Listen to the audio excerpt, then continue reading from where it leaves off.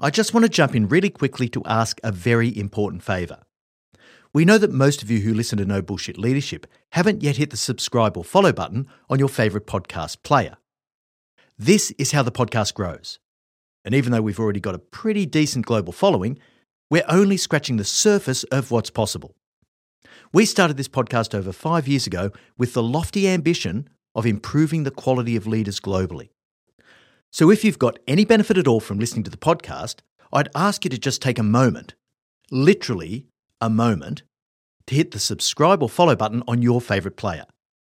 The world needs more no bullshit leaders, and you can help us to make that happen. Back to the episode. Are you selling a little or a lot? Either way, Shopify helps you do your thing. Shopify is the global commerce platform that helps you sell at every stage of your business, from the launch your online shop stage to the first real-life store stage, all the way to the did we just hit 1 million orders stage. Shopify's there to help you grow. It helps you turn browsers into buyers with the internet's best converting checkout. In fact, 36% better on average compared to other leading commerce platforms.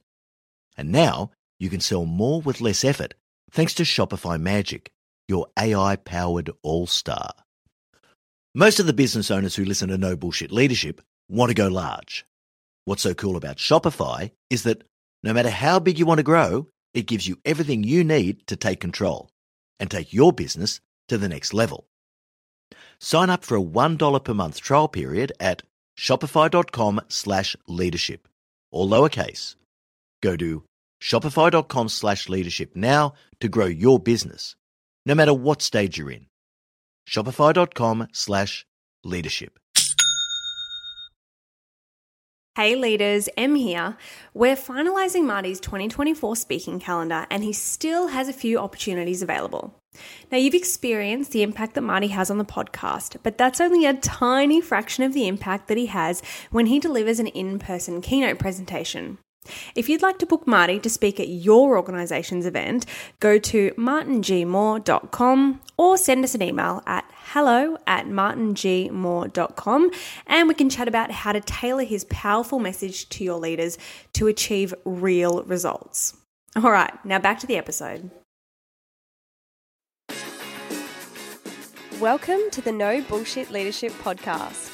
In a world where knowledge has become a commodity, this podcast is designed to give you something more. Access to the experience of a successful CEO who has already walked the path.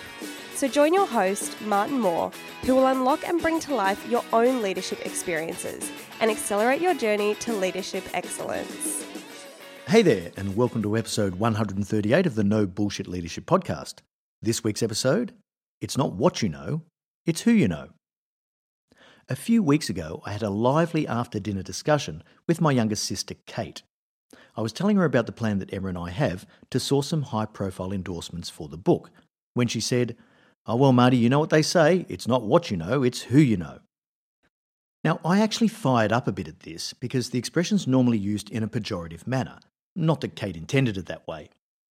It implies that learning and knowledge are inherently more noble and worthwhile than building relationships. Or perhaps a person's success is down to favouritism or nepotism. Or that anyone who leverages their connections is, at best, taking a shortcut and, at worst, doing something vaguely distasteful. I have a huge amount of love and respect for Kate, so you'll be pleased to know that only half a bottle of red later, we realised that we were actually in violent agreement. But if we weren't, that would have been okay too. And the discussion was interesting enough that I wanted to explore the key points in an episode of No Bullshit Leadership. I'll warn you in advance, this episode is a little longer than usual. Instead of just rattling off a few points for what types of behaviour sit behind successful people, I want to give you a deeper perspective on the subject. Well, as much as one could in a little over 20 minutes, I guess. But I've packed this with content. So you might actually want to take notes, or if that's not possible, put it on repeat loop on your podcast player so that you can really let the concept sink in. Trust me, it'll be worth it. Now, this one's pretty straightforward. I'm going to start with a look at how the expression applies and why it can be dangerous to hold this as part of your belief system. And then I'm going to talk about 10 factors that matter to your success as a leader and, more broadly, in your career, including both what you know and who you know. So let's get into it. Let's start with why this is quite a dangerous belief to hold. The expression is an oversimplification, and it's designed to make a point. But it cuts to the heart of success principles. And if we're not careful how we think about these things, it can reinforce victim mentality and drive a fundamental misunderstanding of how the world works. So when is the expression warranted? Now, in my head, there are two clear circumstances where who you know trumps what you know. The first is when a person is a purely political actor. Now, I've seen lots of this in large organisations, and it's characterised by things like managing upwards in a highly disingenuous way. Think, yes men and women. White-anting or undermining the people around you. Taking credit for other people's work. Blaming others for failures. And things like building up every achievement, no matter how insignificant or minor, to make it seem more significant than it actually is. Once people like this have their boss spellbound, they seem to move effortlessly through an organisation in the absence of performance and results. That's certainly a case of it's not what you know, it's who you know. The other circumstance that the expression is probably warranted in is the case of blatant nepotism. Now, when a person's promoted, rewarded, or granted concessions based purely on their relationship with the decision maker, this is a classic case. Traditionally, it refers to relatives, but it's commonly expanded to also cover friends. In this case, the meritocracy is weakened and the team or organisation becomes something quite different. I've seen this often enough to be aware of it, and the only real way to guard against this is to insist on hiring and promotion processes having independent parties involved who aren't the hiring manager. Now, obviously, in smaller organisations, this isn't possible, and the likelihood that founder-led businesses will fall prey to nepotism is also pretty obvious. If you're in that situation, you need to ask yourself, what type of business do I want? If you're bringing in family and friends to your business, it's likely that the other employees will feel disgruntled and demotivated. In one client company I worked in recently, they even had an expression for the people who are in their positions purely because of perceived nepotism. They were called koalas, because koalas are, of course, a protected species. In that case, once again, it's not what you know, it's clearly who you know.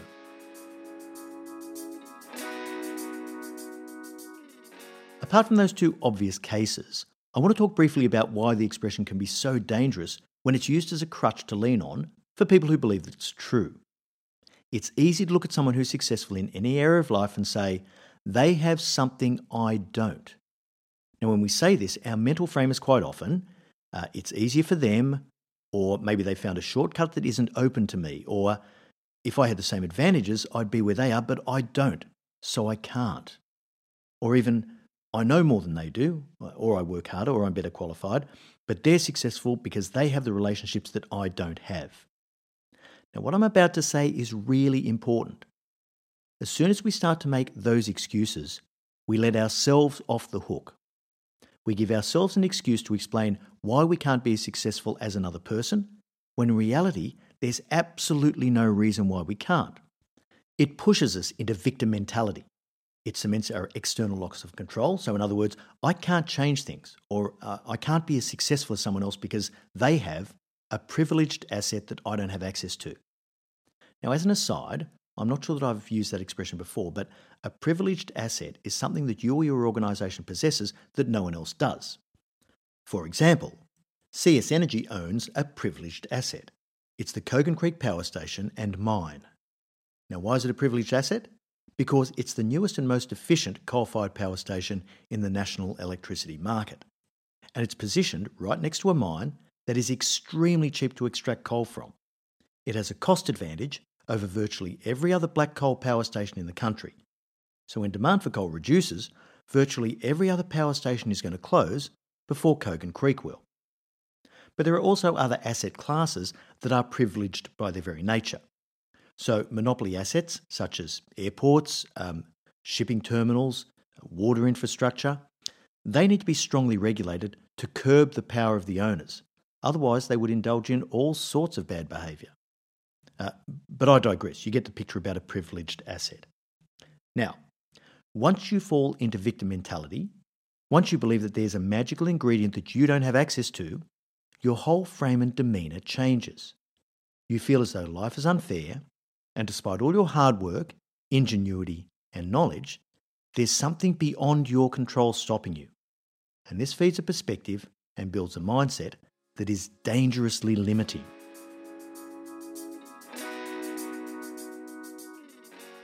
Alright, so if it's not who you know, what is it? There's a wide array of ingredients that contribute to the recipe for success, and they're pretty consistent no matter what area of life you apply them to. I'm going to look at 10 ingredients that I've observed over my time, but there are many more you could include. Now please, don't misunderstand my intention here. I need to relate these stories using examples from my own experience, as I do with most stuff on this podcast. But I'm not saying, look at me and how I've managed to turn these things into a success. I just want to give you the key to the things I've learned to be true through bitter experience, so that it helps you to focus your energies in the right area. Collectively, these 10 things form an ecosystem for success, an environment where results are more likely to flourish than if that ecosystem wasn't in place. If you want to grow plants, the ecosystem is important. The condition of the soil, the availability of air, sunlight and water, perhaps even whether you play a Mozart violin sonata to them each night.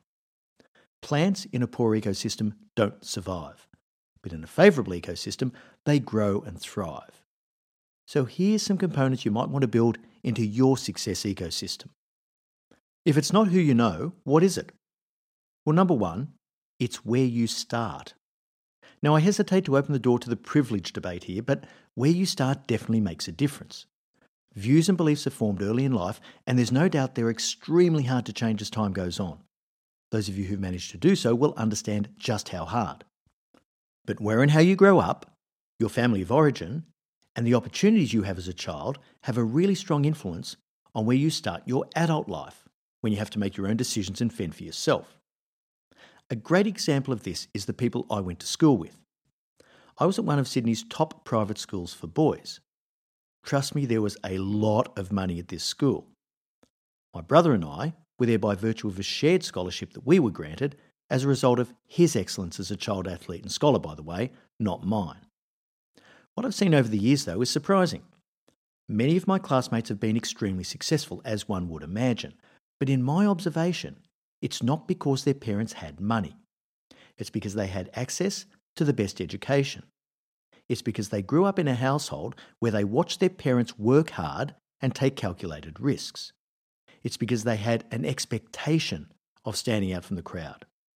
It's because they were taught to rely on themselves and to make their own way, not wait for someone else to give them something. There's absolutely no doubt in my mind that being brought up with that attitude, behaviour and belief system is a massive advantage. And then, of course, as you become an adult, the choices you make obviously contribute to where you end up. And your early career choices are really impactful. So there's a very different path laid out in front of you if you choose to become a doctor than there is if you choose to become a social worker. I'm not saying for a minute that one of those choices is better than the other, and it always depends on who you are and what drives you. All I'm saying is that making that decision casts a path for you that has limitations and parameters and opportunity, and you have to work out what path you want. So let's face it, where you start makes a difference to how your ecosystem is built. But it's really important for you to understand that regardless of where you start, it doesn't have to be a barrier to success.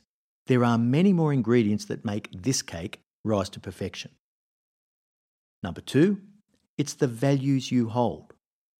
This is an ingredient that is surprisingly underrated. Every senior leader will rattle off a list of virtuous values that they hold dear, and in case you hadn't noticed, the list always includes integrity.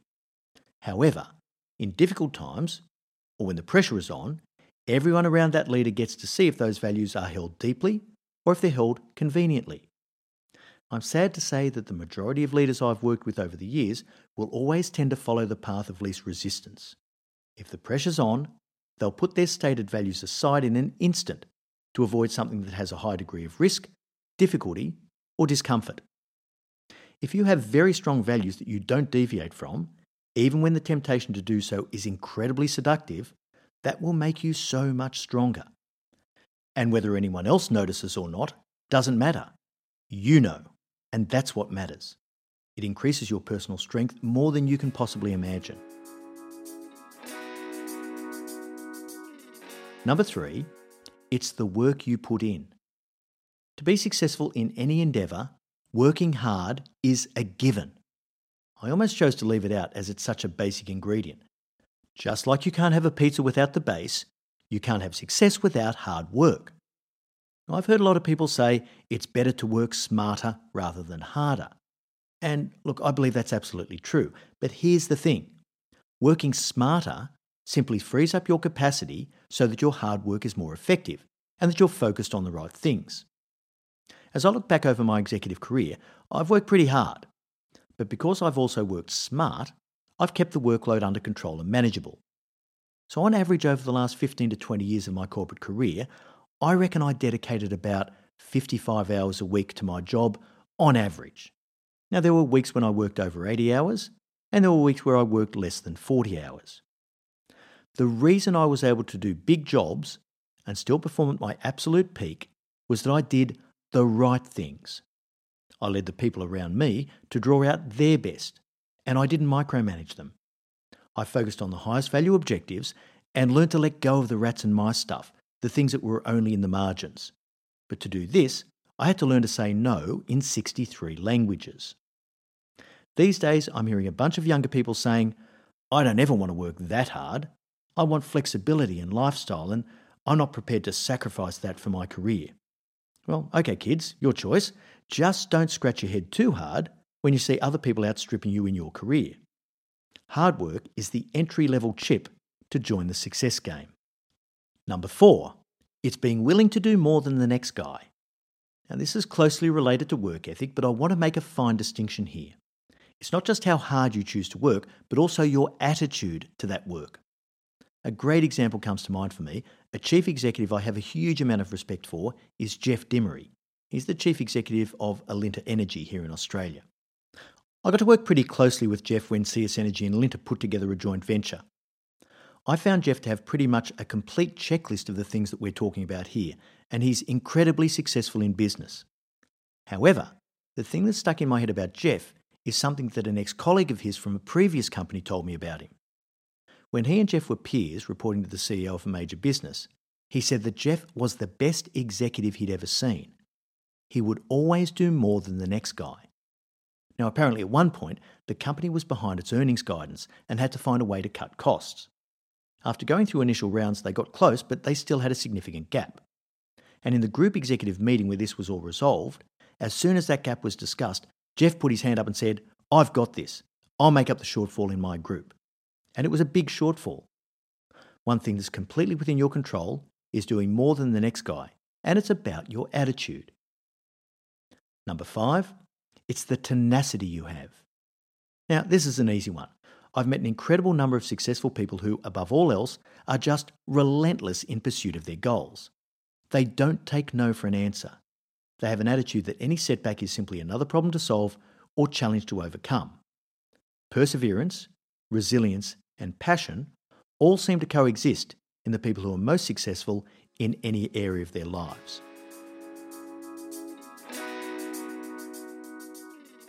Number 6, it's the teams you build.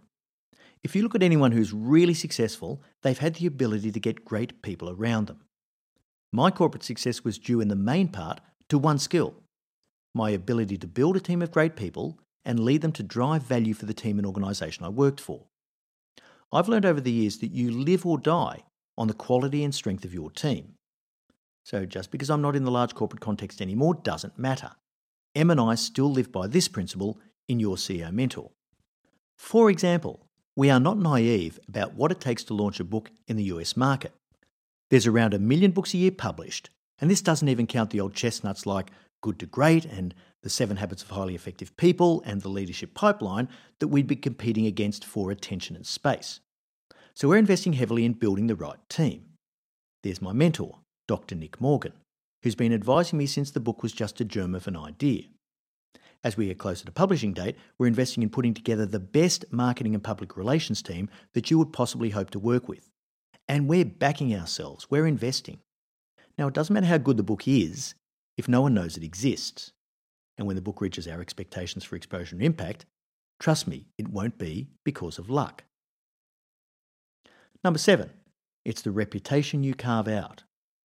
From your first day in your career, you begin to build a reputation. What do you think your reputation is now amongst the people who matter? And how consistent is that reputation with what you would like it to be? Every interaction you have builds your reputation. Are you reliable? Are you a hard worker? Are you prepared to do difficult things when they need to be done? Do you put self-interest aside to the greatest extent possible? Do you give a shit about others or just about yourself? Your reputation will either enhance or damage your career progression. So start acting like you really believe that's true. Every meeting is a job interview. Every decision is an opportunity to improve your performance and the performance of your team. Every one-on-one interaction with one of your people either increases trust and respect or it diminishes it. Number 8, it's the risks you take. A few times in my career, I've made moves that required me to leave the comfortable, low-risk, safe harbour that I was in. When I left Horizon to take on the CEO role at CS Energy, I had to walk away from big financial incentives to do something that would position me better for the future. But it was a high-risk move.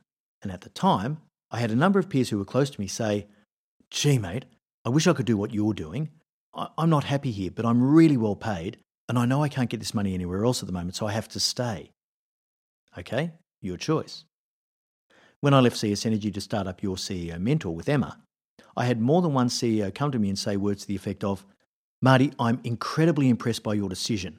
You're leaving a safe, secure, highly paid CEO job to pursue your passion. What a gutsy move." And yeah, I could have settled into CS Energy for another 5 years, but then I wouldn't be doing what I'm doing now.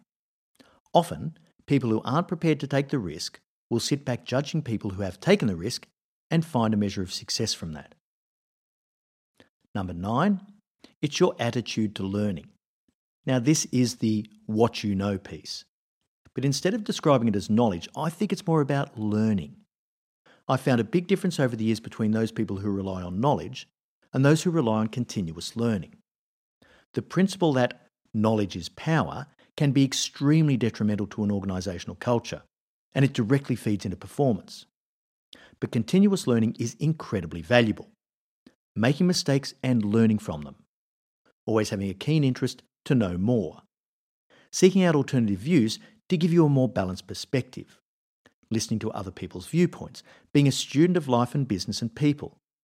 That's the what you know part of the expression that's brought us here today, and it's a really important part of the success ecosystem. Finally, number 10.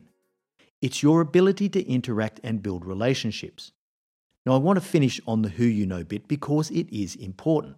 Relationships are unbelievably important to your success. But they swing in all directions, not just with powerful allies. You need great relationships with your team members based on trust and respect. And you also need the people above to support you and believe in you. But here's the thing. When I started my senior executive career in the year 2000, I had no connections at all. I had just moved to a new city. Once I landed my first C-level role in a significant company, I built those connections through my performance, attitude, and behaviour. I focused on the other parts of the ecosystem. Hard work, doing more than the next guy, being true to my values, taking calculated risks, and being a sponge for information and self-improvement. From that, I built a bunch of supporters in senior positions who hired me again and recommended me to others. So yes, who you know is important, but that doesn't just materialise out of nothing. Also, consider this. Once you reach certain levels, you get to meet and mix with some very important people. If I hadn't worked my way up to become a senior executive in a major organisation, I never would have had the opportunity to sit down next to Michael Dell for a casual lunch. I never would have met world champion athletes like Sebastian Coe or Benita Willis or James Tompkins. I would never have been able to meet the CEOs of some of the world's largest companies, and I would never have sat around a table consulting with the Prime Minister of Australia on changes to the country's energy policy framework. I want to rewrite this expression, it's not what you know, it's who you know. You get to where you are because you build an ecosystem that supports your success. And when it comes to those relationships, you don't get to where you are because of your connections, you get your connections because of where you are. All right, So that brings us to the end of episode 138. Thanks so much for joining us. And remember, at Your CEO Mentor, our purpose is to improve the quality of leaders globally. So today, a shout out to our listeners on Apple Podcasts. Please take a minute or two to rate and review the podcast because this is how we reach even more leaders. I look forward to next week's episode, Fighting the Fear. Until then, I know you take every opportunity you can to be a no bullshit leader.